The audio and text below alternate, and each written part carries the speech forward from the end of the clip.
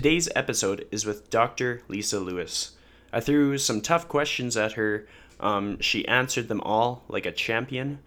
She offers a lot to the fitness industry and honestly any industry because there are so many avenues and ways to learn how to make people fit, to learn how to get fit, to learn how to progress yourself, to learn how to work on your weaknesses and work on your strengths.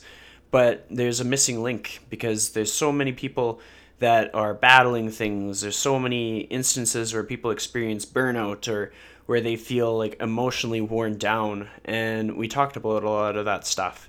If you are a trainer, if you are a fitness enthusiast, if you are a business owner, if you are a human being, if you drink water, if you like cookies, you will enjoy this episode.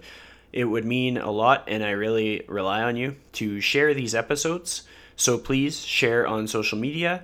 Tell your dog, tell your mom, tell your friends, tell your teacher, tell your sister, tell your brother. You get the point. A genuine thank you to Dr. Lisa Lewis for joining me, and to you for listening. So I'll get started. Welcome to The Lifestyle Chase, Season 2. This podcast features high performers who have found a way to live their best life while balancing their health, wellness, friends, and family. I'm your host, Chris Little. Let's get started. The Lifestyle Chase is brought to you by Yeg Fitness. Yeg Fitness is Edmonton, Alberta, Canada's healthy lifestyle community, creating and supporting active living for all. Check them out online at yegfitness.ca and on social media at yegfitness. So welcome to episode 105 of The Lifestyle Chase. I am joined by the one and only Dr. Lisa Lewis. How are you doing? I'm great, thank you.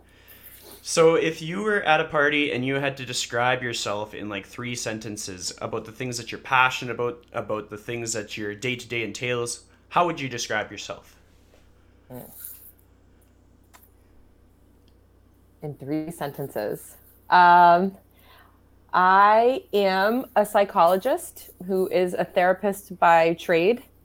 I have a great love for all things athletic. And my professional life mirrors that. So I get to practice having conversations with people and problem solving with them. And a lot of those people are either athletes physically or have an athletic mindset in their approach to life. And I get to kind of do a broad range of things like teach and do therapy and consult and educate. And so it's just a very dynamic life, both professionally and I think personally too. I like it. Before we dive too far in, I want to give people as much platforms to learn more about you as I can. So you made a ton of podcast appearances. I think I gave it a quick scroll and there was 16 without even trying to look very hard. But I'm sure there's a lot. There's tons. Like I've had Jason Leonards. He's been on my podcast. He's had you a few times. Yeah. Dean and Andrew, they've had you on at least once, maybe twice. Yeah, twice. Yeah, one's about to come out. Yeah. Yeah, and like there's so many opportunities to get to know you from different angles, and it's also kind of like it's a great way to vet a guest if they've been on podcasts in that quantity and that volume. It's probably worth it to listen to the other ones. So for anybody listening to this podcast, I implore you to give it a search on iTunes or Spotify and listen to the other ones, because what I do as a host is I listen to those other ones and I try to talk about different stuff so that my guest isn't just bored with saying the same thing over and over. Yeah. First of all, I didn't realize I had been on that many. Thank you very much for that feedback. And second of all, thank you for listening to some of those or more than some of those, because that's a lot of vetting. You got to do what you got to do. Like, yeah, I guess. When you're trying to provide something that's valuable to somebody, you have to set yourself apart and do your research. And sometimes that's a big commitment, but that's the commitment we take on as podcast hosts. Mm-hmm. And so then fabulous. The second thing that I want to shout out, because I find that a lot of people, they listen to the podcast and like, okay, I'm 10 minutes in, time to go watch Netflix or something. So we got to get Right. this stuff out of the way. The way that you and I came across was at a fitness summit in Kansas City. And so I got to watch your presentation. And so to put things in perspective, a lot of these fitness events, it's a lot of dudes. It's a lot of dudes that are jacked, that feel or look, maybe not feel, I should say they look like nothing could ever rattle them, like they are unstoppable, like they never have to be vulnerable, that they never have to show emotion. And just the reaction to your presentation and to many of your presentations going forward and to what you offer to the fitness industry is more impactful than a lot of things out there. And so, like, I'll give an example. I had Jeb Stewart Johnston on my podcast recently, and I know that you've worked a lot with him, and I know that he's impactful to the industry as a whole because of what he puts out, the messages that he puts out, and his sort of like his credibility. But Yeah. you've impacted him to be able to impact others. And we've just recently crossed past International Women's Day. And so it's important for me to outline the impact that very specific people can have on the fitness industry. While it might get overlooked, it's important to highlight, which then segues me to, and hopefully I get this right, you have a course available, Psych Skills for Fitness Pros, with the That's right. promo running till March 16th. Am I right? That's right. Yes, that And is correct. so me as the host here, I can't emphasize how valuable that is, not only for people who train people, but perhaps for people who are leading groups of people connecting with people. Just the communication skill is such an underrated skill and something that can take you to the next level in anything that you're doing.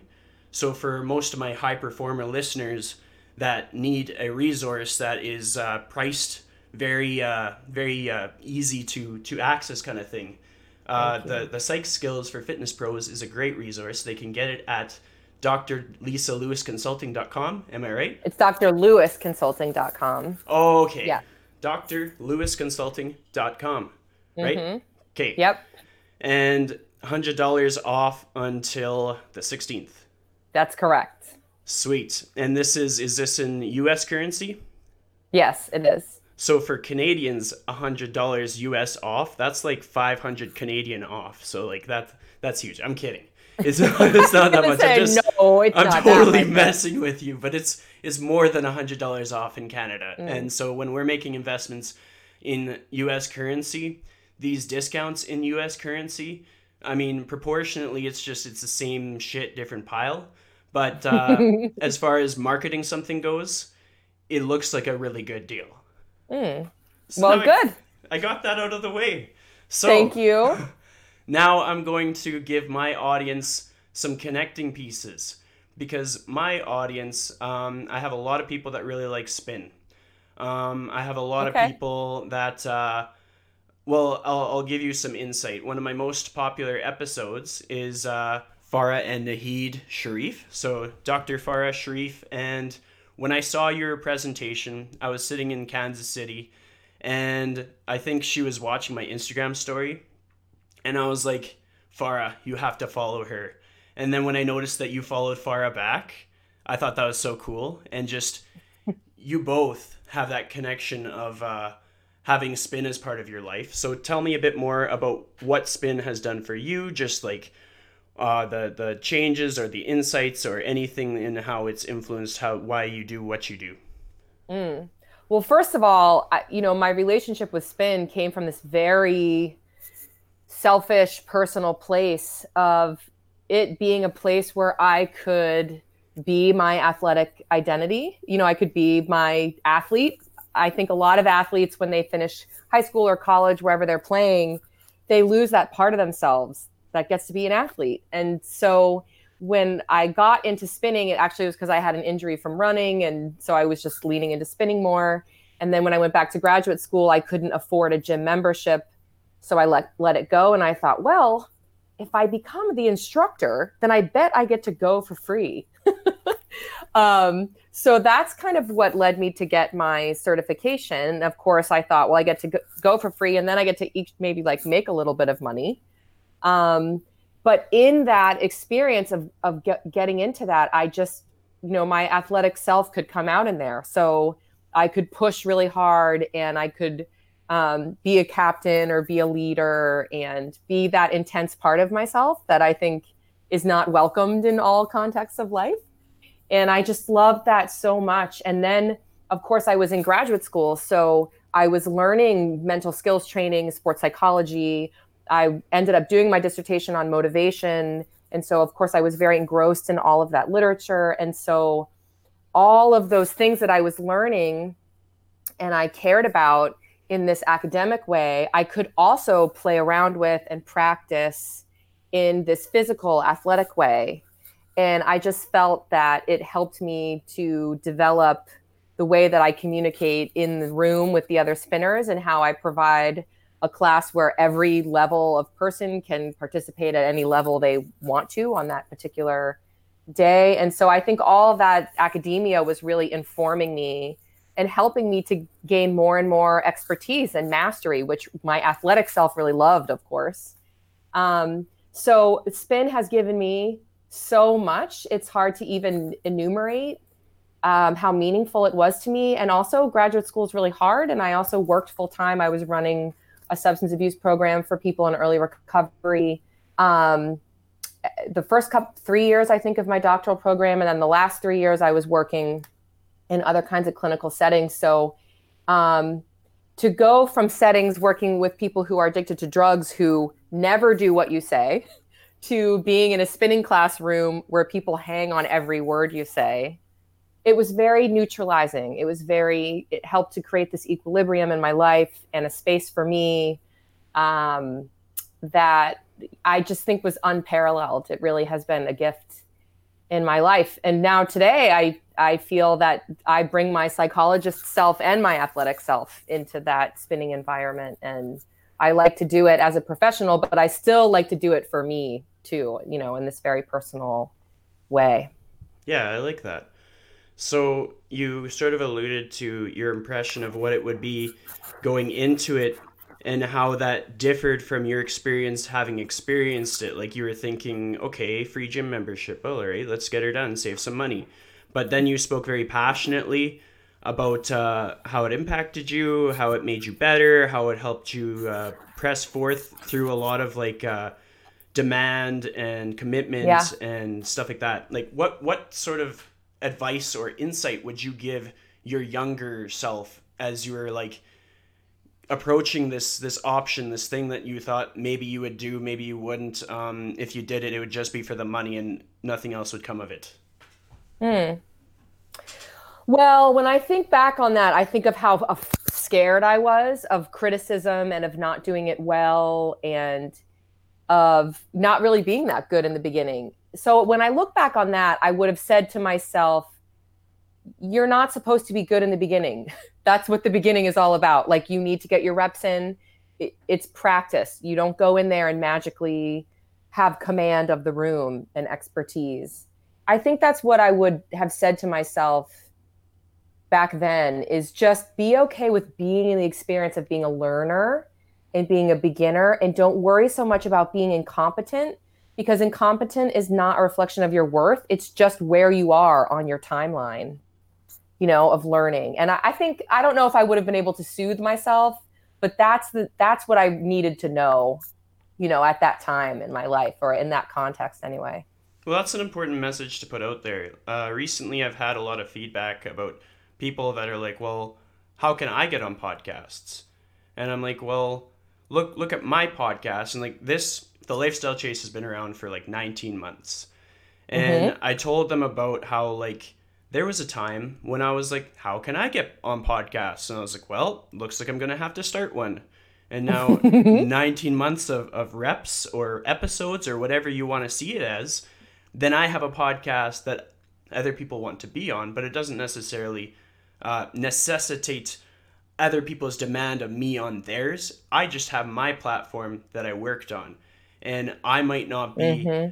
right where my expectations want me to be. Like, everybody's going to have these high expectations, whether they're a trainer wanting to get 1,000 likes on their social media, or Right. whether they're just anybody in any profession wanting to be somewhere where they're not. and it's just a matter of like finding the ways to put in the reps to move forward. That's right. It's So all practice. absolutely. I Hmm. have some listeners, I'm sure, I'm positive, that they're going to be in a similar situation to what you were in, where their life is just on fire. There's just so many things going on, and they're just trying to find balance and sanity and move forward. Hmm. How do you navigate like prioritizing the things that are essentially important when it comes to making the decision between like work, having finances, but also balancing and maintaining your own mental health and stuff. Mm. So how to create balance essentially in your life? Yeah, that Is that balance what that you're- is elusive. Like nobody really knows Yeah. how to define it, but we need Yeah. to navigate it in some way to stay strong and keep going. Yeah. So I don't know if this is exactly the answer to your question, but what's coming to mind for me is, when I think about, talk about balance or when I'm asked about it, I believe that many people aspire to this sort of state of balance as if it were like this static, you achieve balance and then it's stable and it's steady and it's immovable and it's there. And I don't think about it that way. I think about it like surfing. That surfing is, if you've ever surfed before, it is extremely dynamic. You're always moving. All of your toes and all of your muscles and your core is, you're just always making these adjustments. And there's like the furious work of getting up on the board, and then there's all of this, you're just constantly recalibrating and using your proprioception, and it's not a static sport. It is very, very challenging to stay still and stay on the board. And that's because you're in the sea, you're in the ocean. And that is what life is. Balance, the way that we stay balanced is to always be making adjustments and backing off and then pushing harder, enjoying a moment, but then moving on to the next thing. So I think to think about it as this state that you achieve and then you're done is a setup, because life doesn't work that way. And if you have this mindset where you approach it as it's a moving target, life is a moving target and things are always changing. So how am I dynamically moving in that process? Then it takes the pressure off perfection. It takes the ideal away that you like achieve this thing and then you've got it. And it puts you into a process orientation, which is like, I'm always here in the moment and I'm just working on where I am. And if I can enjoy it and if I can be approaching goals, I got it. I like it. That's a good answer. You answered it exactly as I would expect you to. It All was right. perfect. Good. So I think one of the episodes I listened to about three of them this morning, because it's like you listen to an episode and it's poof gone, so you have to kind of refresh. Mm, And the one that I mm. believe I was listening to was the cut the fit get or cut the shit get fit Yes, podcast. yes. Rafal, yes. So in that episode, I believe you guys talked about decision matrix, and I was intrigued by that. So I want to Oh, hear yeah. a bit more about decision matrix, and just as though I was in a position where I needed the decision matrix as a tool, I would like to Hmm. hear your stance on how you would explain that to me in a way that I might be more empowered to use that tool. Yeah. A decisional matrix is an exercise that you can use to flush out every aspect of a choice and every way, all of the different ways that you feel about that choice, because there are myriad of ways. And it stems from cognitive behavioral therapy. And what I like about it is that it allows for every side of an argument, and it provides somebody with something that is tangible that they can write and that they can build on. So essentially, usually when a client presents, whether I'm seeing them for clinical work because they're a patient, or if I'm seeing them for consultation or sports psych because they're a client, they typically are presenting with some choice. Maybe it's a change that they are thinking about making in their life. Maybe it's a relationship. Maybe it's giving up something, a habit, something like that. But typically there's like ambivalence brings somebody. in to have a conversation. So by ambivalence, I mean there's this tension that's like, I like hamburgers, but I want a hot body, or I'm boiling it down to something really simple, but I love this person. This person cheats on me. What do I do? And if somebody's coming to talk to me, they have been thinking about this problem for longer than 5 seconds. And so they have a lot of reasons, pro and con. And they don't need me to make the decision. People will often be like, just tell me what to do, And of course, the only person who knows what they should do is that person. So a decisional matrix, essentially, I'll have them take out a sheet of paper. If they hate that, they can use their computer and put a big, basically to create 4 squares, or to make a big letter T basically on their paper, so that you get 4 different boxes. And on the top left, you write pros. On the top right, you write cons. On the side, over on the left-hand side of the page, on the top, you write change. And then on the bottom, you write don't change. So you get these 4 different containers of reasons. So the pros of changing, the cons of changing, the pros of not changing, and the cons of not changing. So anybody who's listening can think of something right now in their life that they're considering, that they're contemplating doing something about, and you can make those 4 containers. And then what I want somebody to do, I usually assign it as homework, is I want you to fill that sucker up as much as you possibly can. So put as many reasons as you can think of in each one of those containers as possible.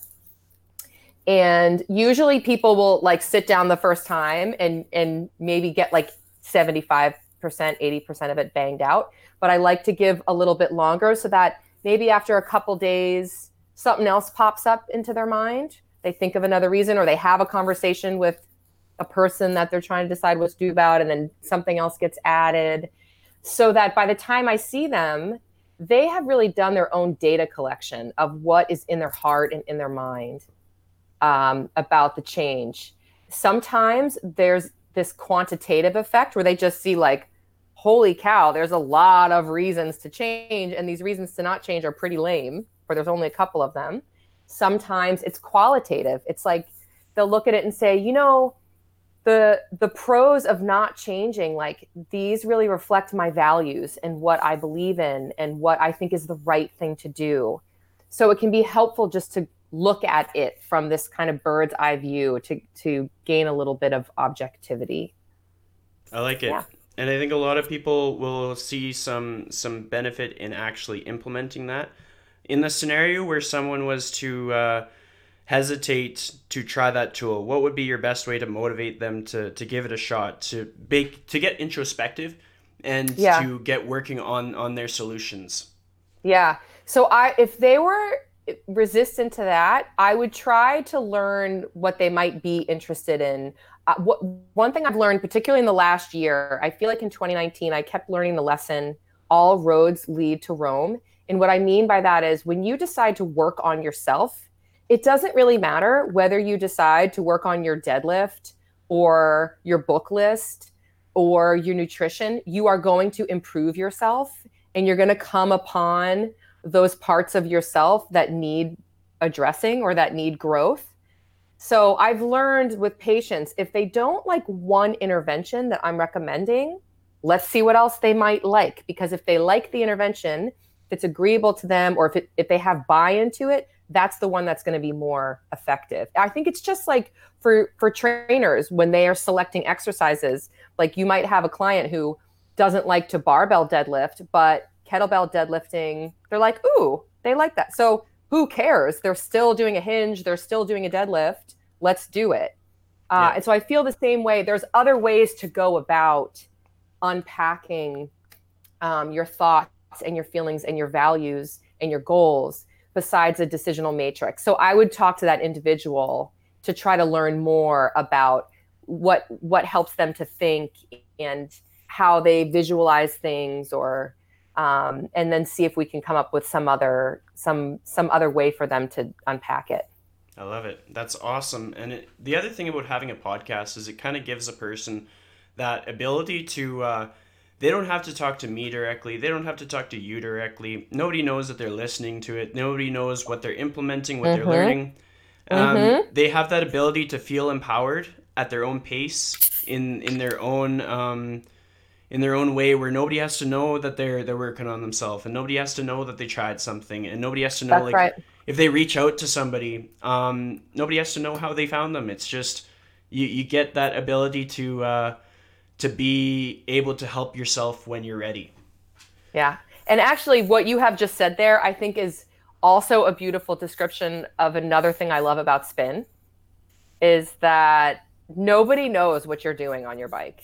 Yep. And that's one of the beauties of it is in so many other forms of exercise, there's social comparison or there's like feeling incompetent or there's all these things that like get in the way. And with spin, like I tell my students all the time, you can just put your hand down on the knob and fake like you're turning, and then you can just make this ugly face. If you're worried about other people thinking about how hard you're working, just pretend. You don't have to really actually work hard.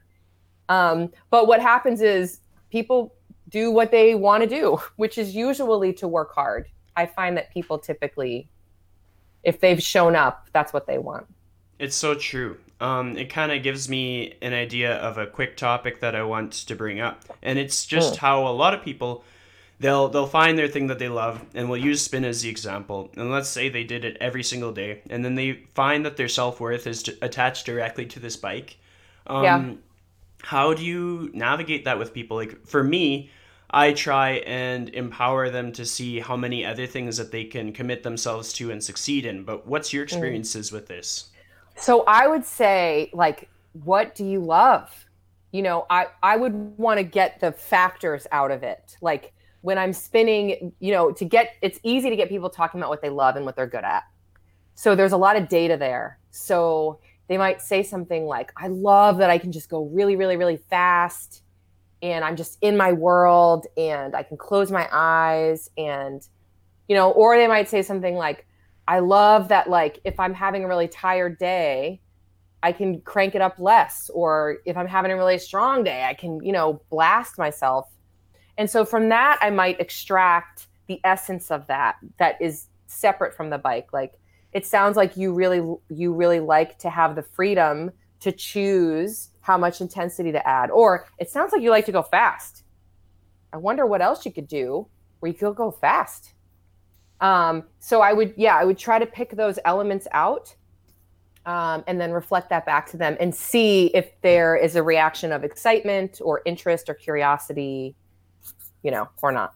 Well, I think that's an important tool to have in the toolkit. Like for myself, I used to, for perspective purposes, I spun like probably 8 times a week for like a year and a half. Woo! And then I took like a few Wow. months off and I tried CrossFit. And then I was doing my certification for personal training. And at the same time, I was instructing at a studio. And I did that for a year. But I was diving more into personal training. So then I stepped away from instructing. But then I was, ooh, I miss spin and I'm kind of getting a little bit chubby. And so I went back to a studio and I rode for like a year and a half. And I was going probably 7 times a week again. But it's like, what I started to learn about myself was I really need connection in my life. I'm an Mm-hmm. introvert. I thrive off of like one-on-one connection like we have here, where we're Mm-hmm. able to like talk about things that are meaningful. So Mm-hmm. where I got introspective is, see, I haven't ridden on a spin bike I think since like October or November, and I'm totally Mm-hmm. okay with that because Mm-hmm. I've addressed that what I've found that makes me thrive is this one-on-one connection that I would get maybe with like the instructor or with the rider Yeah. next to me.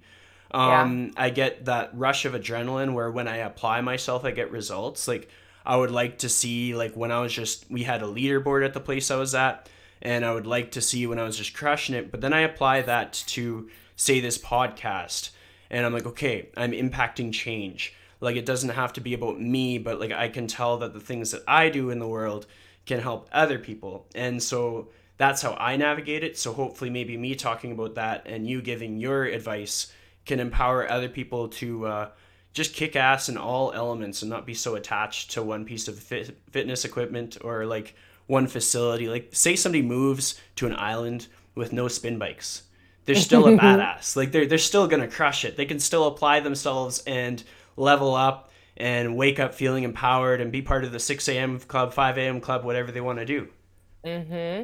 Yeah, there are parts to every story that can be taken out of that context and applied to another context.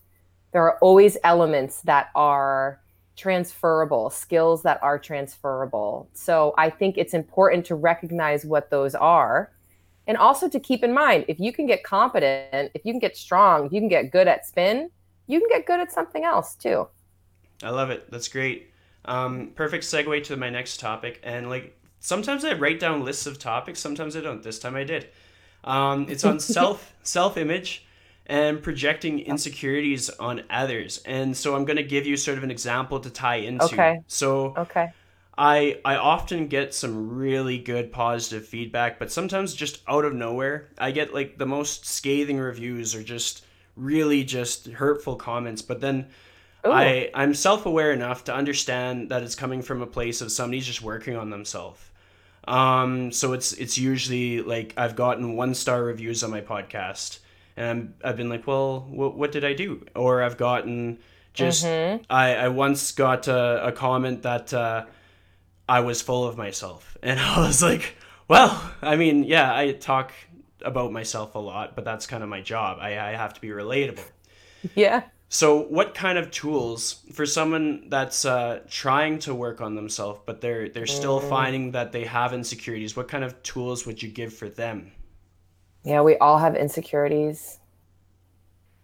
Um, I guess I'm going to answer this in probably a roundabout way and ask you some questions back. But the first thing that comes to mind is how much you are putting yourself out there, to do a podcast. And I think there are all kinds of ways that we can put ourselves out there or not, And so in life, I think you undertake certain things if you're ready to put yourself out there that way. Like you doing a podcast, you're putting yourself out there. So it's like, maybe it doesn't tickle, but you have the ego strength, you have the capacity to handle criticism, feedback that doesn't feel good, because you care about that goal and you're engaged in that process and you think it has a lot to offer. I do think there's times in life where people try something or do something and it's just too much, like the criticism that comes from it or the judgment or whatever, it just doesn't feel good. And so one thing I encourage people to do is like, what is that about? Is that like this situation is unhealthy? Is that you're not ready for that right now?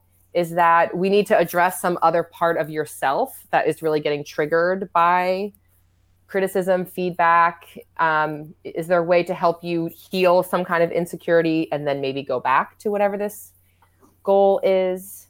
So I'm not sure what to really ask back other than insecurities can mean a lot of different things. And all of us care about what other people think about us. There's just some things I think for individuals that are more loaded than others. I know there's some women, maybe some women who are listening, who do things like fitness competitions and body competitions. Most women I know would rather die than get on a stage mostly naked and ask for people to judge their appearance, But there are people out there who will spend months like preparing for that, dressing for that, in order to incur basically criticism and judgment and evaluation from others.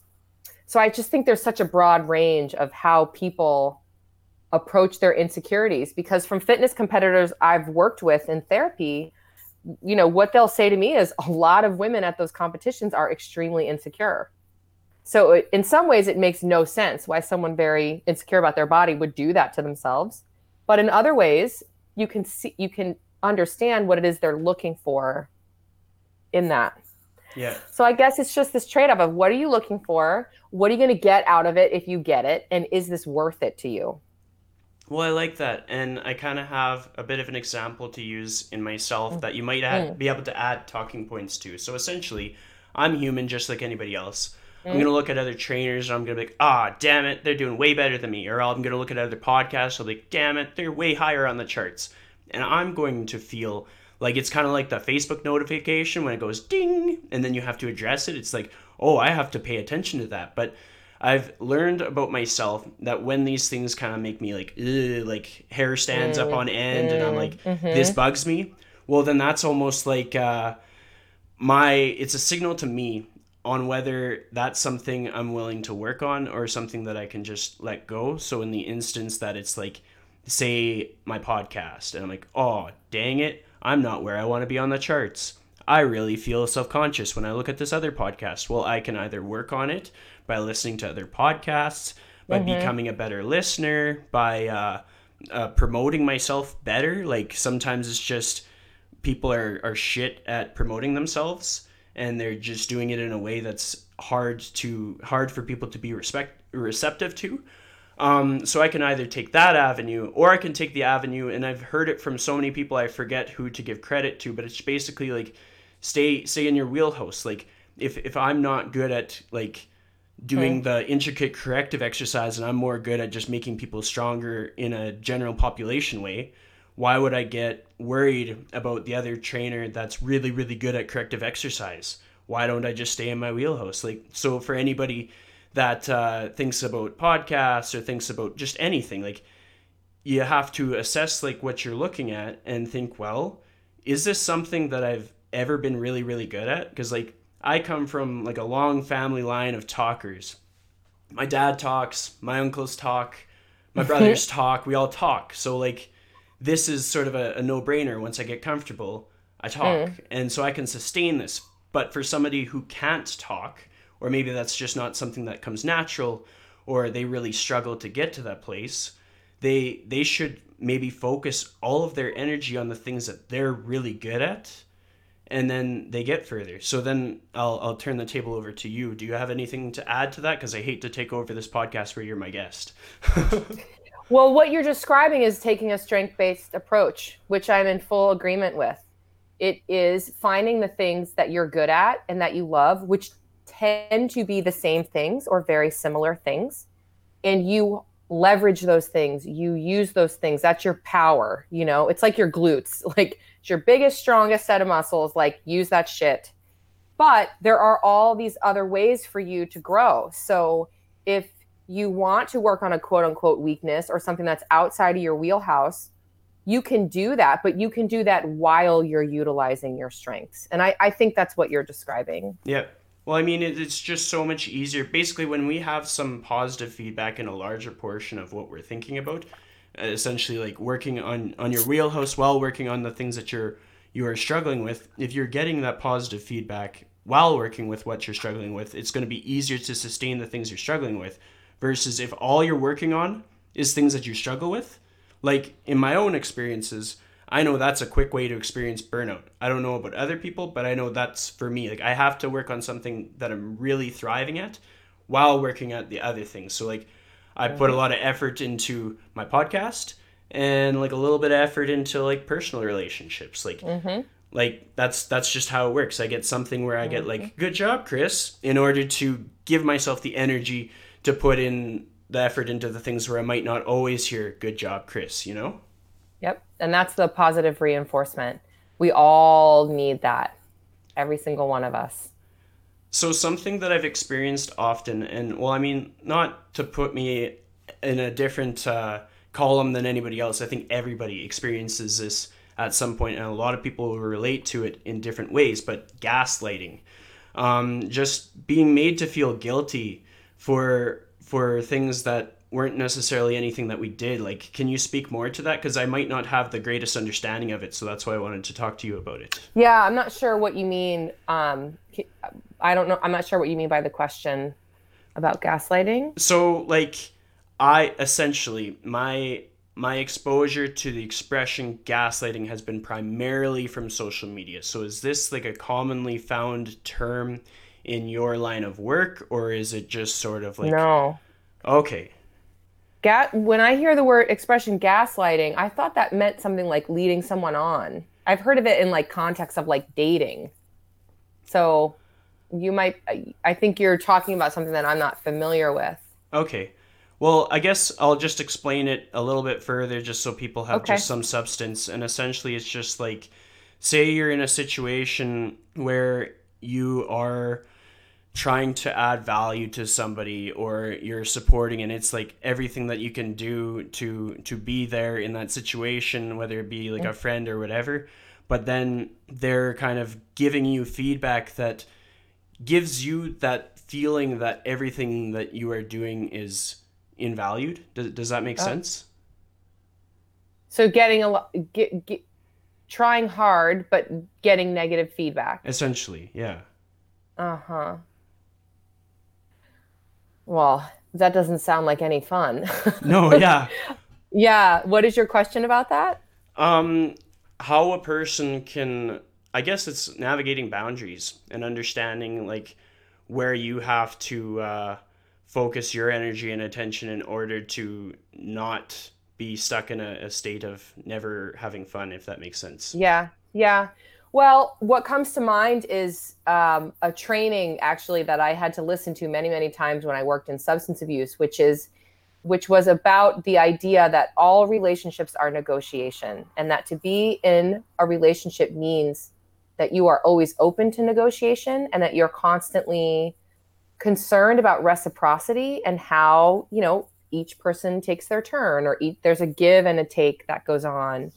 And in this training that I listened to many times, the person who's narrating it says addiction is a relationship with something other than a person because there's no negotiation.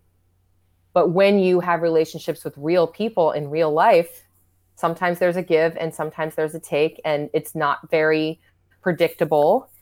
People have good times and bad times. And so I think in the context of what you're describing, all of us have different levels of how much we can give and how much we can take and how much we need. And we sort of form these relationships around us based on what's easy for us or what we're attracted to. And boundaries essentially means that you are taking care of yourself in these different relationships so that you're not giving too much away or you're not taking too much on. So it's respecting that negotiation. It's not just me taking, or me giving. I have to communicate, like this isn't working for me, or this is too much for me, or it's not okay for me when you do this, or it's not okay for me when you do that. So if an individual is in a situation where they're giving a lot and they're working hard and they're only getting negative feedback, it's probably time for them to check in with their boundaries and to see what it is that they need and how they can advocate for that or ask for that. Yeah, and I think you answered that beautifully because it's like it's a really tough question, and just sometimes I explain things in a goofy way, but I have more analogies to sort of add to it to make it more relatable. Like Okay. yesterday I did like a little bit of a Facebook post on my story, and it got a lot of feedback, and it kind of like related to the fact that like men and mental health, and like the things we talk about, the things we don't talk about. And the thing that I talked about was just how much I need connection, in that I can Okay. still see myself as okay, but I know that I need like in-person connection, and I know that I need to prioritize like the in-person over the on the phone stuff, because Mm-hmm. that's what keeps me in a good state. That's what keeps me balanced. And in a visit that I had with a friend, she gave me a great analogy for what I tend to do, what I tend to fall into, which I think is going to be relatable for quite a lot of people that gravitate towards my content. Um, Imagine I had 6 buckets full and I gave out like 7 buckets. And not only did I give out 7 buckets, but I lost the bucket. So when I needed to have a full bucket, I got no bucket. Like that was what she described to me as what I tend to do. And that's like, I'm okay with being totally vulnerable on my own podcast. Like that's a great rate to relate to people. But that was something that I found that I was doing with like more than one person, more than 2 people, like probably like several people. And it was just my lack of self awareness in that, okay, Chris, hold on to your bucket. Like don't freaking throw out your bucket. And if you only have 6, don't try to give out 7. Like, does that make sense? Yes, it does. And that's boundaries. I think what's important at looking at that is, somebody might come in and say, like, I have a tendency to give it all away and give too much, and then I don't have anything left for myself. What is the goal in that behavior? And you have said it already, which is, I want to connect with people. And so one of the mechanisms by which you try to obtain that is to give of yourself, to elicit the same in return. And so what I would invite is, let's say you're a client of mine, I might invite you to think about, are there other ways you could ask or try to elicit somebody else's attention or time or care?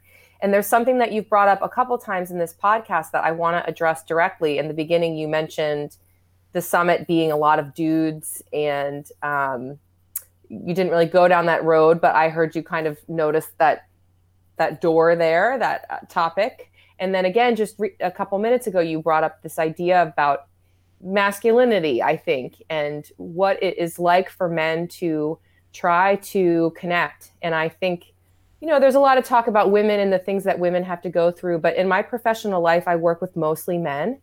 And I have really come to appreciate the tremendous difficulty that men have in taking care of themselves emotionally, of connecting, and having intimacy that we all want in emotional and communicative ways, because of how men are socialized and because of how they're gendered. And because of years of working in addiction and years of working in sports, and now working with people who are executives, I work with a lot of men who are manly, masculine men. And I noticed that there is this constant theme of, they're a human being too, and they've really had to kind of cover that up or try to attain connection or attention or intimacy in all kinds of other ways than just asking for it or being open or being vulnerable about it. And so I don't know if that's a road you want to go to, but I heard the opportunity for it a couple times. And I just wanted to shine a light on that, because I have realized in the last maybe 3 years of my practice, like, women have it tough, but men have their own crosses to bear and their own difficulties in navigating things socially and emotionally. Yeah, you are on brand with how you took that. That was perfect. And it's the feedback that I got lots of feedback yesterday on this post, because the local fitness magazine also reposted this thing. Like I was just like sitting on my phone in the middle of the night, as people do when they can't fall asleep, and I just posted this thing, and I was like, look, this is how I address what I need. And sometimes I need to communicate better. Sometimes I need to be more blunt when, like, I need to just talk to somebody about talking to them, because there's going to be pushback. There's going to be rain checks. There's going to be cancellations. There's going to be people on holiday. But you gotta, like, implement these things. Just like we implement our resistance training and our nutrition. Like, as much as it's easy to just stay home and just kind of, like, veg out, because it doesn't take as much, like, you're not pushing against resistance to stay complacent. You're pushing against resistance to be very clear and concise with your needs. And at the same time, with me and me learning boundaries, I have to be very clear and concise with what I can offer as help and what I can't offer as help. And so for a lot of people, I'm very clear on, like, okay, like, as a person in your life, what I can offer is various times throughout the week, I can be a person that goes for a walk with you outside, but I can't give you, like, endless hours on my phone, or else that will deter my own health, because I, as a human, need physical content or contact, and I need exercise, and I need to be around plants and trees and meditate. And so I only have 24 hours in my day. But yeah, like, it's just being able to communicate better, and getting that feedback from men was really eye-opening to me, because it's not just dudes that look like me, talk like me, walk like me. It's not just people who are in my same time in their life. Like, for me, I'm 28 years old, single, no kids, live by myself, but the people relating to me, some of them have grandkids, some of them have kids, some of them are Mm-hmm. younger than me. And it's just, it was so crazy to see that when you put this out there, everybody's feeling it. And so it's just, I guess, understanding like the people. Have you ever heard the expression check on your strong friends? Mm-mm. So it's sort of like a popularized expression that might be sort of in my niche community kind of thing, like just people that I talk to often, but it's an expression that I like to use because it's kind of like a signal. But I think sometimes gets misinterpreted because I find that a lot of people, if they were to draw out their circle of friends and be like, okay, now this person is bulletproof. Like this person, they are like the Mm-hmm. leader. They set the pace.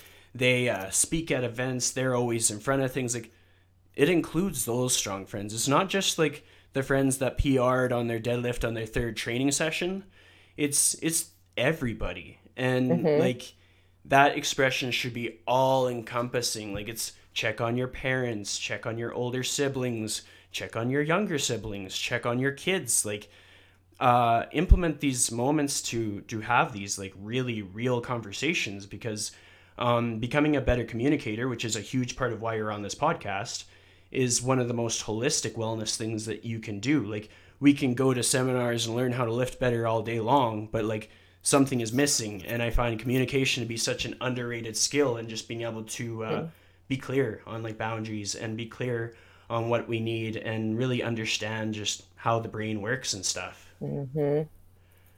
Well, you are preaching to the choir on that one. Yeah, basically all of my, my bachelor's degree was basically just psychology, but my master's degree is in counseling, my doctoral degree is in counseling and sports psych. It's basically counseling is communication Yeah. and how to unpack thoughts and feelings and how to um, negotiate and how to connect. And so I find that in the fitness space, one of the most exciting thing about it is that fitness professionals are counseling. They are communicating. It is the most powerful tool they have in affecting change. Um, and that it's really helpful to have conversations about their experiences, to, offer education or workshops or trainings. And there's not enough support, I feel, in the fitness space. So like in my professional training, I had to have a lot of supervision. I had to have my own therapy. I had to be in groups of my peers and get feedback, but, about communication, about how I came across, about my counseling and interviewing skills. And I think in the fitness space, you guys don't have that same support system. You don't have that same training, and it leaves you wanting, and it leaves you vulnerable for burning out, giving too much of yourself, um, and all kinds of other things that just don't get learned about when you're not shining a light on the skills. Yeah, and like for anybody listening that might feel like they relate to things that I've talked about, to give perspective, for me to offer what I offer as a human takes about like 15 people, 15 people to text, 15 people for me to talk to. Their professions range from, it can be people like yourself, we're talking on the podcast. It can be people who are like a CEO at a company. It can be like lawyers, doctors, all kinds of things. But like nobody gets through this stuff by themselves. And No. for me to make that loud and clear, like if you're by yourself, like network, find your people that help you feel strong and keep them there. Like be like me and organize these coffee meetups, or tell them where their role is in your life. And if you're able to express that clearly, then they can fulfill that role perhaps. And if not, well, you have needs and you need to check those boxes. It's just like eating your vegetables. It's same thing. It's so important, and it's worth promoting. So there's a word that I heard in one of the episodes I was crushing through this morning. Arbitrary inference. Can you explain that for me? Arbitrary inference. So arbitrary inference is a cognitive distortion. That also stems from cognitive behavioral therapy. And there are ways in which people think negatively sometimes, or they use ways of thinking that are irrational, that are not helpful, that make negativity worse. And one of them is arbitrary inference. So arbitrary inference means you take this one little thing that happens. So like, let's say you're at the gym and it's your first time trying out a Turkish getup. And as you're in the middle of your Turkish getup, you know, your eyes fall across, you know, over to this person across the room, and you see them kind of like furrowing their brow and turning their head sideways and looking at you. An arbitrary inference would be like, oh my God, that person thinks I look like a stupid idiot, and they're wondering why I'm doing that, and they think I shouldn't be doing that. So I shouldn't be doing that. And then it makes you feel bad, and it makes you feel embarrassed, and then, you know, you stop doing your Turkish getup. That is an arbitrary inference. It means you take this random thing, like that guy, you know, he could have had a headache. He could have been really hungry. He could have been wondering why his girlfriend said some silly thing she said. He could have been like, wow, what is that cool thing that that person is doing? That looks like a lot of fun. But we take something that is ambiguous or unclear, and we put a story on it. And then we tell ourselves that story, and it takes us out. It brings us down.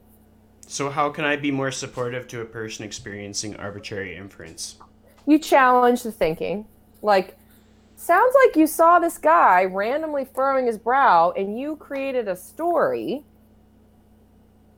Could anything else have been going on there? Or, Yeah. you know, I mean, there's different ways to chat. Like, how do you know that's what he was thinking? Or, you know, I think depending on who the individual is, we have some people in our lives who we can be pretty challenging and pretty confrontational with, and then other people who need a much more gentle approach. But you challenge the thinking. Very, very, very, very regularly, I will talk about somebody's thinking with them, and they'll be like, yeah, that's probably an overestimation, or yeah, I'm probably putting my own spin on that. Or, you know, I'll say something like, is that a feeling or a fact? And they'll say, yeah, that's a feeling. It's not really that. So I think challenging can be really helpful, because the person can often have insight and say, yeah, I already felt, you know, kind of incompetent and weird about doing the Turkish getup. So I think I just took that feeling and I made up a story when I saw that guy's face. Yeah. Well, I'm glad that we roped that in. I have another question. It's our last question. It's, if you could give one piece of advice on how to live your life to the fullest in the most authentic way, what would that piece of advice be? Oh man, it's a big piece of advice. The first thing that comes to mind is like, I don't know. What do you think? Because the answer is inside of you. And the way to find the answer is what lights you up, what makes you happy, what gets you excited, what makes you feel curious. You know, nobody else is the expert on you.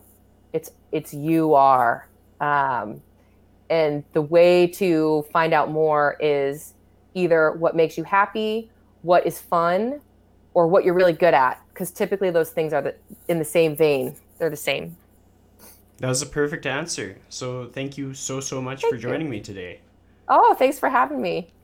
Hello, if you're still here, thank you for making it through to the end. I really appreciate you as a listener, and all the shares and the traction that the podcast has been getting is wonderful to see. Each time that something resonates with you or helps you out, a big help or a pay it forward to me is to promote this podcast. When somebody says, hey, what podcast do you listen to? Say The Lifestyle Chase. Tag me so that I see it, because that's the biggest boost that you can give me as a human being. I really pour my heart and soul into this project, and as it stands, it is definitely like very much a free podcast for you, in which I'm not paying my bills with the thing. So positive feedback fills my soul, makes me feel special, and yeah, like, I'm just being honest with you. So thank you for listening. Have yourself a good day. We'll catch you for our next episode. Bye-bye. See ya. Sayonara. Bye-bye.